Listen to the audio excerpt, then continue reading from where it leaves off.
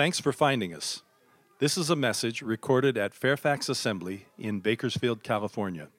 You can find out more at fairfaxassembly.com. Well, prayer is our topic today. You know, you can tell an awful lot about a person. I mean by that it's a very defining thing. You can tell what a person is really like. You can tell why they are who they are, and in some cases why they act like they act by looking at who they are in prayer. Who am I in prayer? You know, I can only tell you what I've seen, but I have noticed that people who have an active prayer life find it easier to admit their mistakes, and we do make them, but admitting them is the hard part.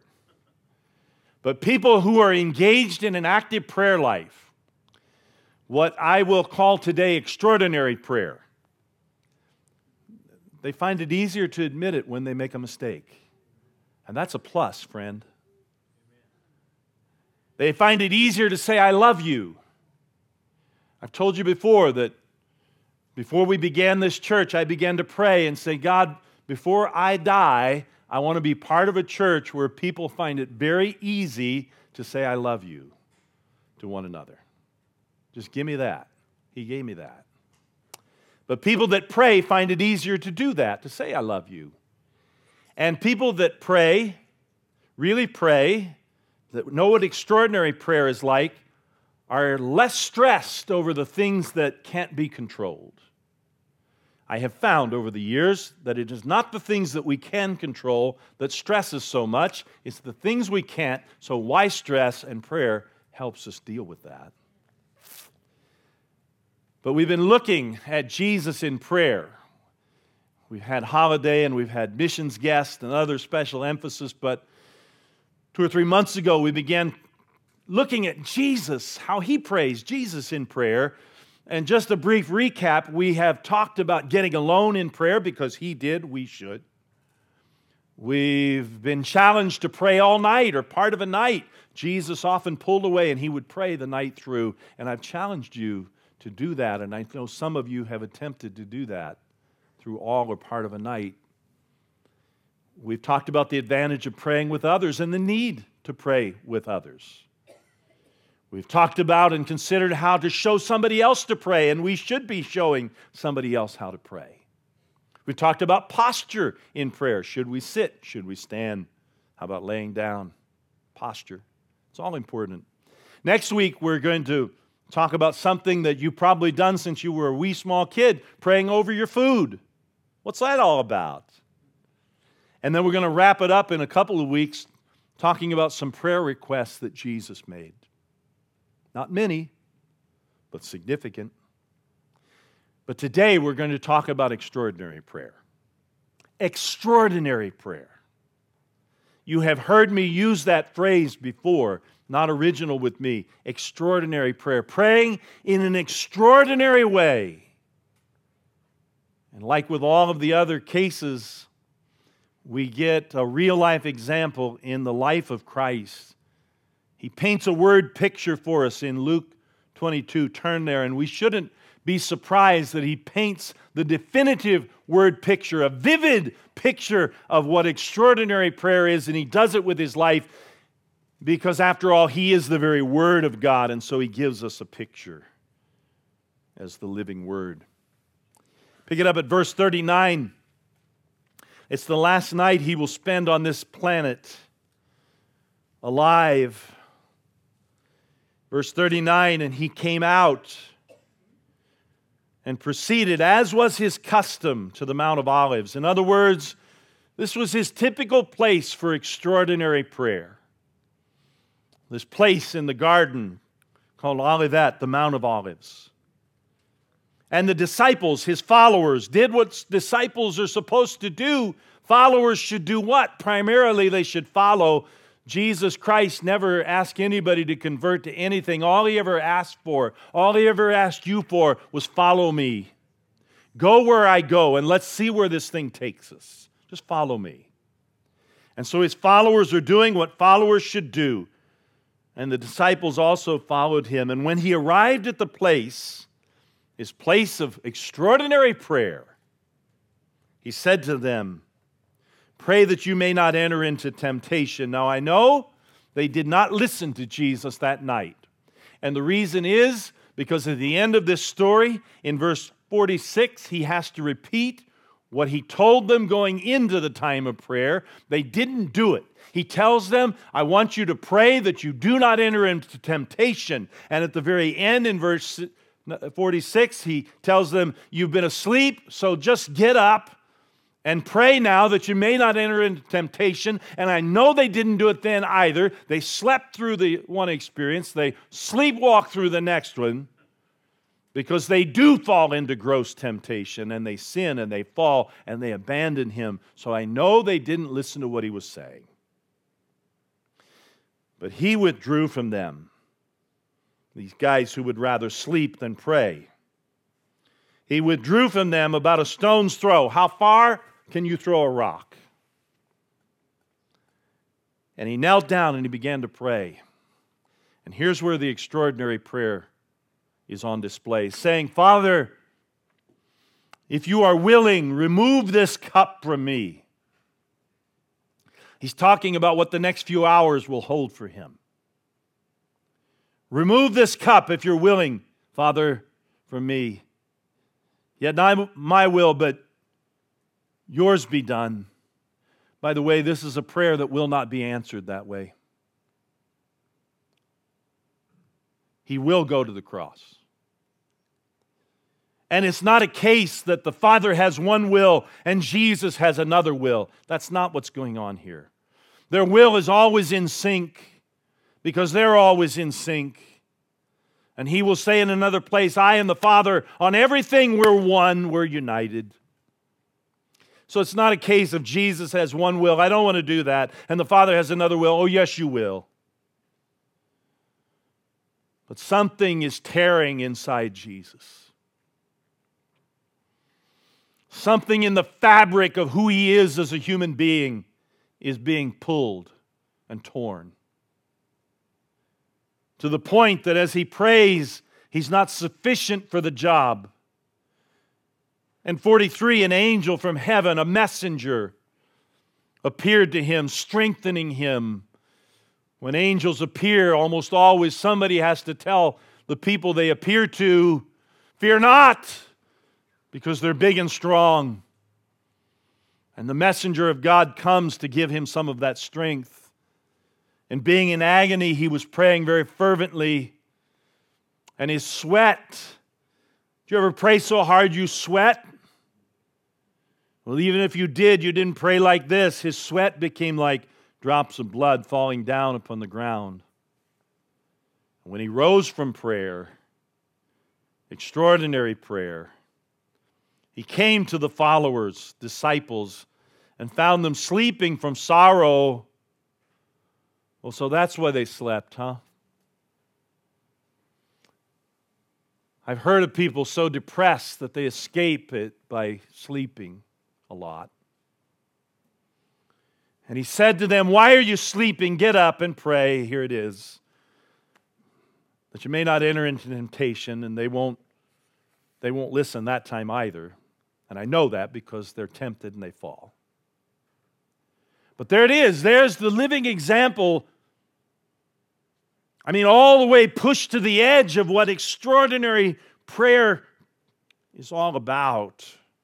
That is the most extraordinary case of extraordinary prayer that I have ever seen. But it's instructive for us, even if we don't pray like that, to that extraordinary degree.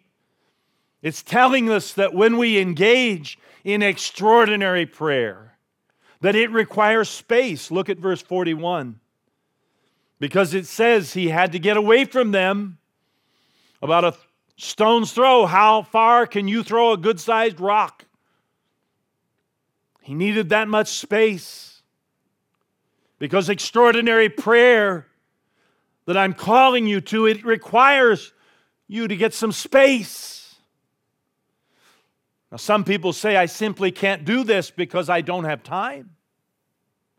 My schedule won't allow it. I'm involved in things that I can't take hands off of long enough to pray in an extraordinary manner, or even to learn how to do that. I simply can't. Some people actually think, they really think, that there are things that cannot survive without their constant input and attention. People actually believe that. That's a distortion. That things cannot go on without you? That's a distortion that is bordering on delusion. That is almost a sickness to think that way. When there is a Christ, as it says in the Song of Solomon, who is calling us and saying, come away, my beloved, come away with me. Make time for me. Find yourself in me. Jesus Christ, I told you last week, He has come specifically to bring you home. And He wants to bring us home in those times of extraordinary prayer. You see, you were made for prayer. You were made for that kind of intimacy. Prayer is to be your first language and your first longing. Paul will say, that I may know Him, and you know Him in prayer like you know Him nowhere else. And prayer starts with space, getting time alone with Him, and space in your schedule alone with Him. It starts with a space, a place where you can encounter Him in extraordinary prayer, and it starts with a time set aside for that. Prayer, listen to me, prayer is nothing more than giving God space to move. That's prayer.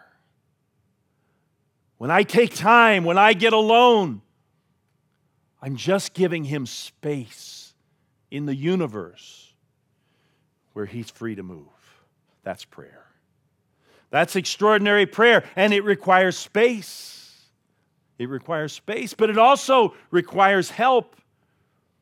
There was supernatural help that came to assist Jesus. The prayer was so strong, and the extraordinary prayer was so exhausting that He needed help. He needed supernatural help.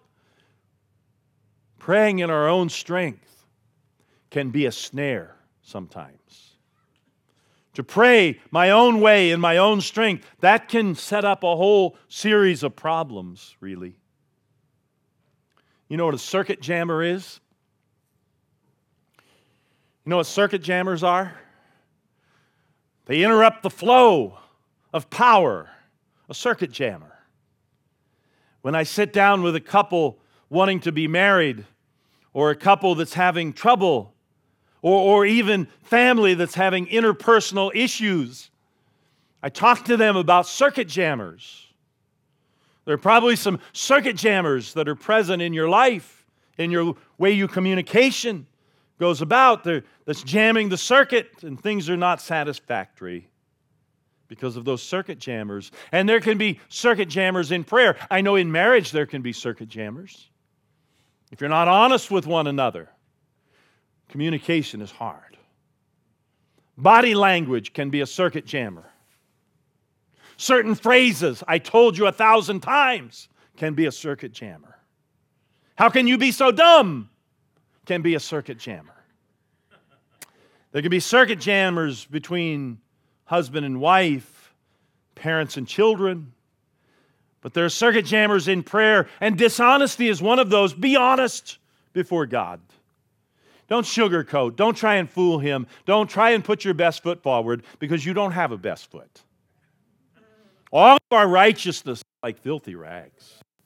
That's when we're at our best. We're dirty. So be honest with God. Otherwise, don't bother to pray.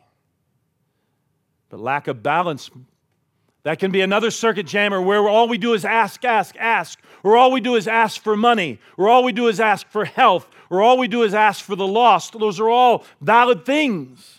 But if that's all we do, the prayer is unbalanced. If all we do is worship, that is unbalanced too. And an unbalanced prayer can be a circuit jammer. Narrow ideas about who the Father, Son, and Spirit are, who God is within Himself. If we get the idea that God is angry, if we get the idea that He's Santa Claus, those are all circuit jammers, you see. Unconfessed sin. We've done it. We're guilty. We're dead to right's wrong. And we know it, and He knows it, and we won't talk about it. Unconfessed sin. Unresolved wounds, whether you've caused the wound or received the wound, can be a circuit jammer. And praying in your own strength can jam the circuits too.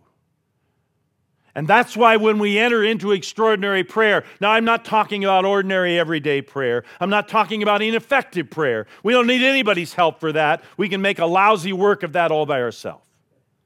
But if we want to pray in an extraordinary way, which is the only kind of prayer we should be engaged in, we need help. We need supernatural help, just like He needed that angel to come and strengthen Him. You see what Jesus experiences here? He's experiencing what you and I can experience because it is the work of the Holy Spirit of God, that part of the relationship that is God. It is part of the work of the Holy Spirit of God to enter your life, to come alongside and help you. He's called the Parakletos, one called alongside to help. In that time of prayer, you are not to pray on your own. The Holy Spirit comes and helps to pray through you. He's the one called alongside to help. Jesus receives supernatural help. You receive supernatural help. When you pray, you are not praying by yourself. The Holy Spirit is praying with you and through you and for you. But notice verses 43 and 44. Now an angel from heaven appeared to him, strengthening him, and being in agony, he was praying very fervently to the point that he began to sweat, blood. What's happening here? He's strengthened to do what? He's supernaturally strengthened to do what specifically? To get out of the hour of extraordinary prayer? To make the heaviness go away? He's strengthened to pray more. He's strengthened to pray more. And the way he's praying means more agony in prayer. It means it will be hard still, but he's got the strength to pray the extraordinary prayer now. Now, I don't mean to scare you. In fact, it is so scary that I had some second thoughts late last night and thought maybe you should pull that message because nobody's going to want to do this. But I don't mean to scare you. All extraordinary prayer doesn't end with sweating blood, but I'm only being realistic when I tell you that it requires help. It can be hard to pray like this. And at this point, many push back from the table and excuse themselves. Thank you very much. I'll not be doing that. But for those who are interested, it requires help. It requires supernatural help because it can be hard. Again, verse 44, so hard in his case. That's the illustration. He's the extreme end of it. But extraordinary prayer can be hard. He's in grief here. He's in grief because he's thinking about us. He's thinking about how desperate our situation is. He's thinking about how we have pushed ourselves away from God, and that's why we are in the mess we are in, and we are doomed, and we are in darkness, and we are every bit lost. And that grieves him. And it must grieve him to know that there is a percentage of people that, though presented with the truth, will say, no, thank you, and will take a pass. And he's grieved that night as he prays. That is the agony here. He's grieved. And I know of people who have died from raw, unfiltered grief. But it took some time. It took some months. I'm thinking of one person, it took 3 years. But she died from grief that she couldn't offload. But it was different for Christ. It didn't take that much time. The garden struggle was so overwhelming and such great trauma to his body and his spirit. The grief was staggering, and the struggle was beyond exhausting. Matthew, when he recounts this story, he has him telling those that he hoped would share some of this and also be praying with him. He has Matthew telling them, "My soul is deeply grieved." Some of your Bibles say exceeding sorrowful, to the point of death. And that wasn't an exaggeration on his part. He was dying from the grief. Without it, the angelic strength, he would not have made it to the cross. He would have died there in the garden. It was too hard. Now, there were two things, when you think about it, that made it so crushing, so deadly, so potentially mortal for him. And one of them was that Satan was mounting a massive full frontal assault to keep him from the cross. You see, Satan tried to kill him in the garden. But God the Father sent the angelic strength that kept him from dying there on the spot as he prayed, as he shouldered all of this grief.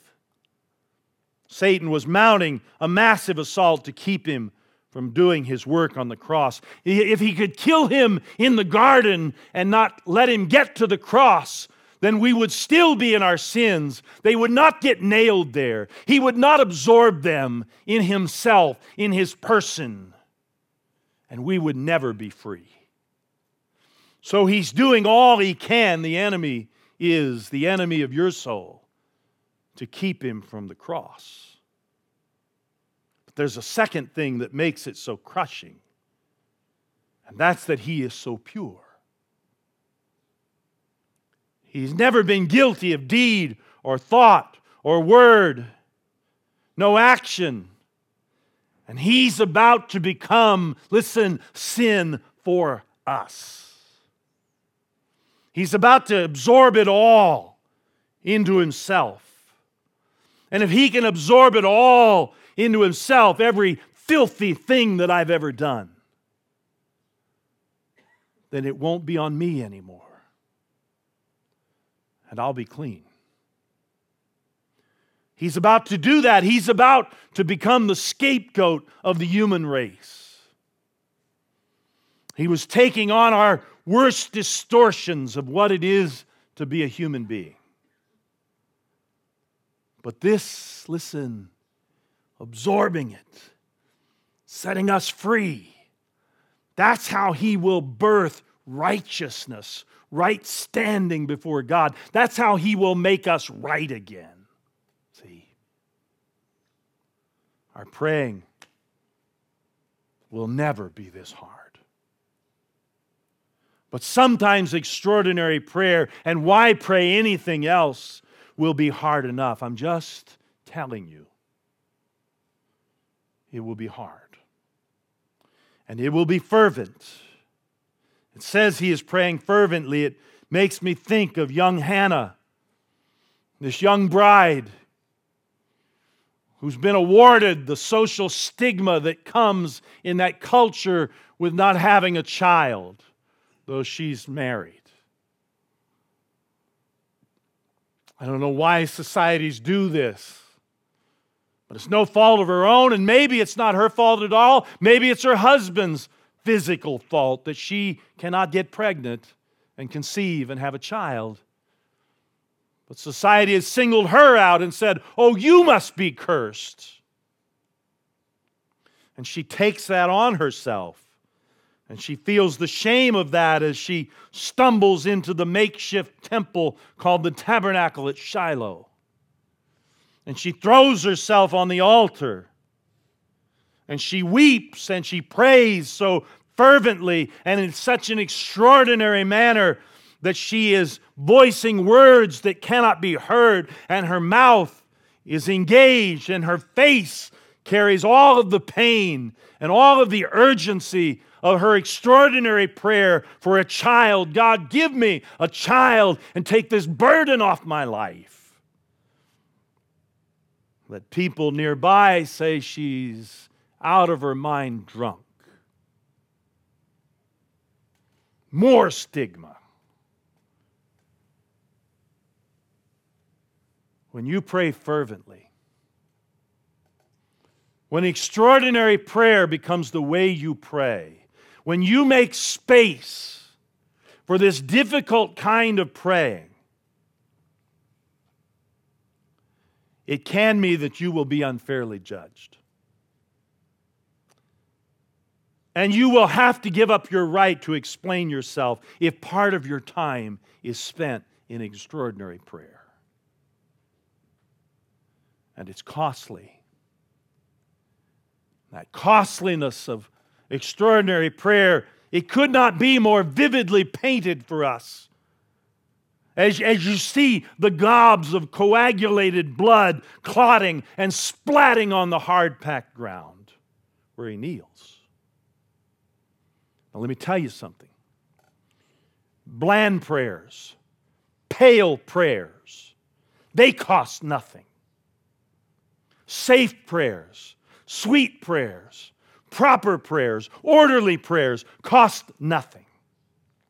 Unusual prayer, prayer that cries out in pain and that cries out of mystery I don't understand, and prayer that seeks to know the mind of God and to get in sync with Him, that prayer that is risky, that pushes the envelope, prayer that weeps over the lost, and souls that are broken, and lives that are devastated. Prayer that is effective in changing things, and changing people, and changing cultures, and changing our city. That kind of prayer, prayer that brings a fresh move of God's Spirit that cleanses and heals and fixes, that will cost you plenty. Extraordinary prayer costs. And so I've got to ask, and this is why I almost tabled this message. Are you up for it? Will you try it? I know you can do it. I know you can do it. And it doesn't require vast biblical knowledge. It doesn't require a perfect life with zero warts. It doesn't require cleverness or a high IQ or standing in the church as some great leader. It doesn't require a good past without any regrets. You may have plenty. In fact, extraordinary prayer is in no way, shape, or form associated with prominence of any kind. Those who are best at extraordinary prayer almost always fly under the radar and don't talk about it. You never know who they are. In that sense, they're kind of like the men from my father's generation who came back from combat and never talked about it. People of extraordinary prayer, not prominent in most cases. And their work is largely unknown. Yesterday I performed a part of a funeral service for a young lady who for a short time came to our church deaf, born deaf. She passed away. We had the service, and I talked to her dad, that I've known him for years. He now lives out of state. But I got him alone, and I said, Mike, I want you to understand something. That what you did with your daughter, deaf, and other health issues as well, I said, I want you to understand that that was extremely admirable. I admire you. And I want you to know that at least one other person was watching. And I saw. And I know that as God watched, He's pleased. And it's the same way with the person of extraordinary prayer. Nobody else knows, but God knows. He's watching and He's pleased. And so, the work of the person of extraordinary prayer, this is all part of my question, will you try it? Their work is unknown.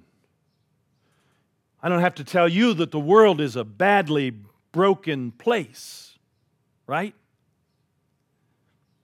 And that the brokenness is real. Homelessness is real. There is real rage in this world that is out of control. There is real evil in this world. There is real resentment that can erupt into violence at any given moment, and it's real. There is real violence against women. There is real violence of the worst kind against children. And it's not a figment of your imagination. There is real fear. There is real jealousy. In this broken world, there is real racism and hate. And there are unsolvable problems. And that all tells you that it really is a broken place. And that evil is real. But people of extraordinary prayer are operating every day in this evil world. And what that means is that they operate every time they pray behind enemy lines. We're in enemy hostile territory in this world when we pray. Every time. We're behind the enemy lines with each prayer, and with each prayer we are sabotaging the ugliness.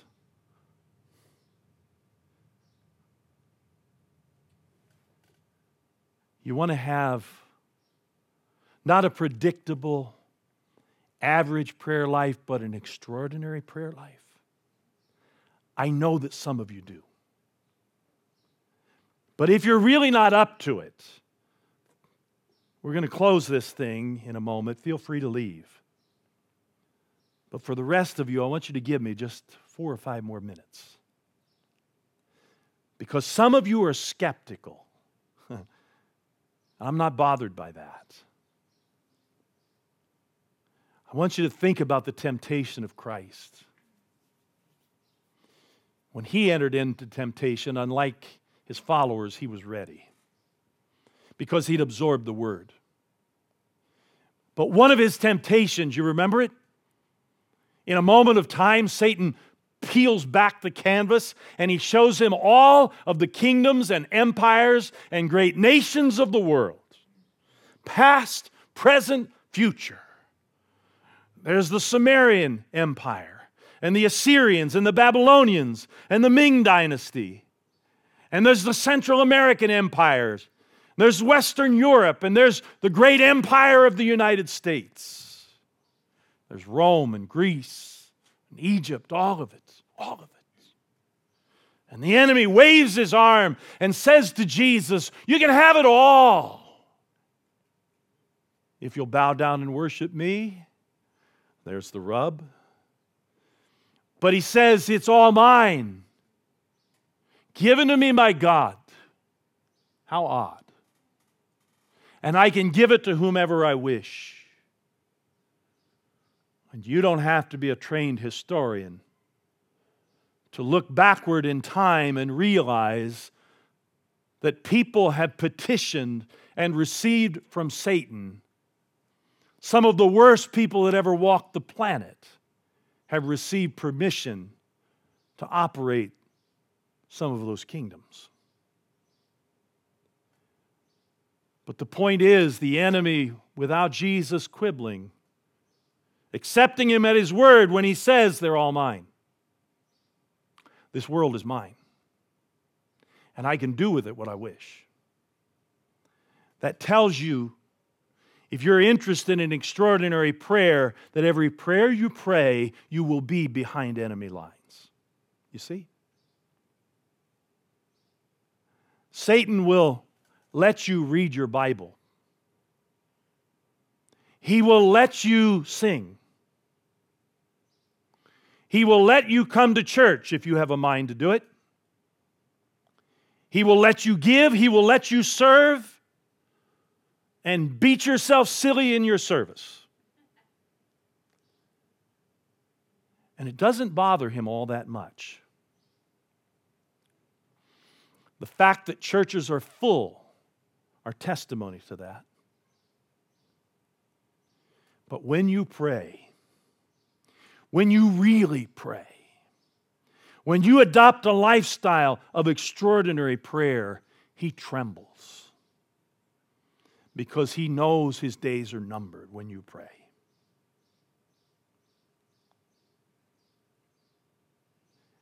So I want you to know that if you're saying, I want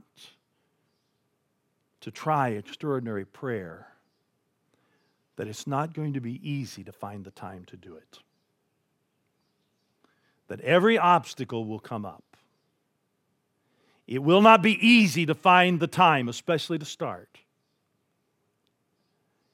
But if you quit at this point, then the enemy doesn't need to do anything else.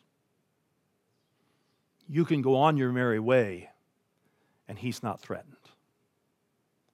And so I'm telling you that in a life of extraordinary prayer, doing it, starting it, is the most difficult of steps.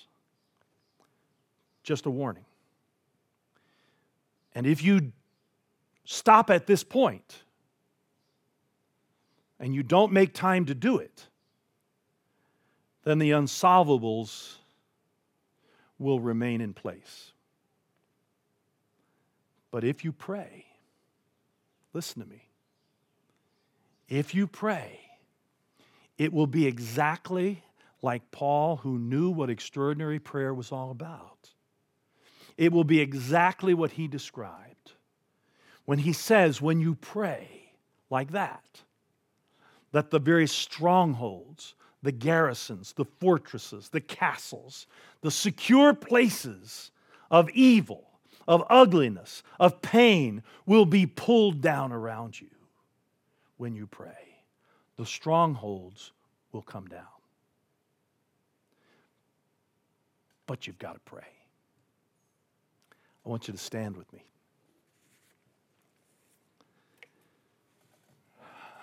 I keep something in my Bible that I wrote down years ago. And I look at it all the time. Not Scripture. Can I tell you something privately?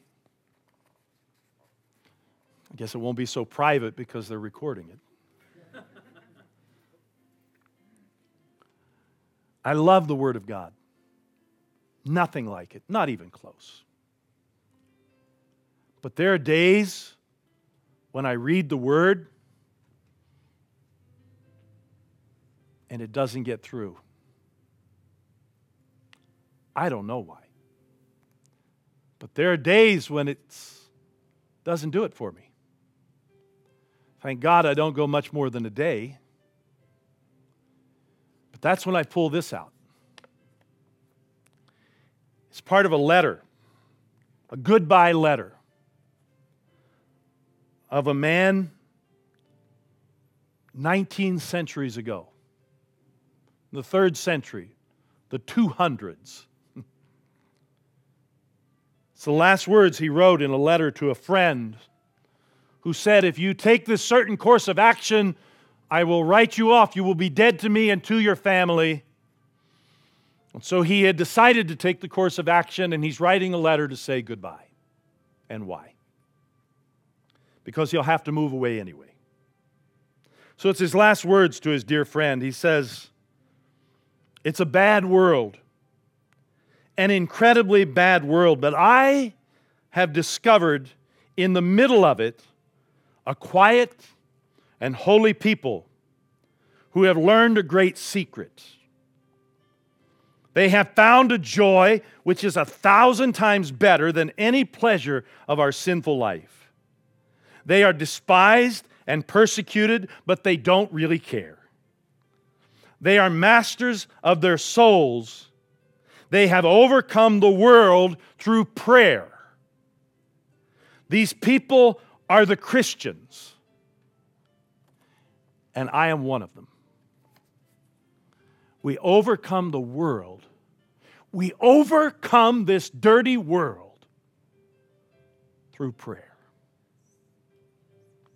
You've been listening to a slightly inspired message from Fairfax Assembly, a different kind of church in Bakersfield, California. Find out more at www.fairfaxassembly.com.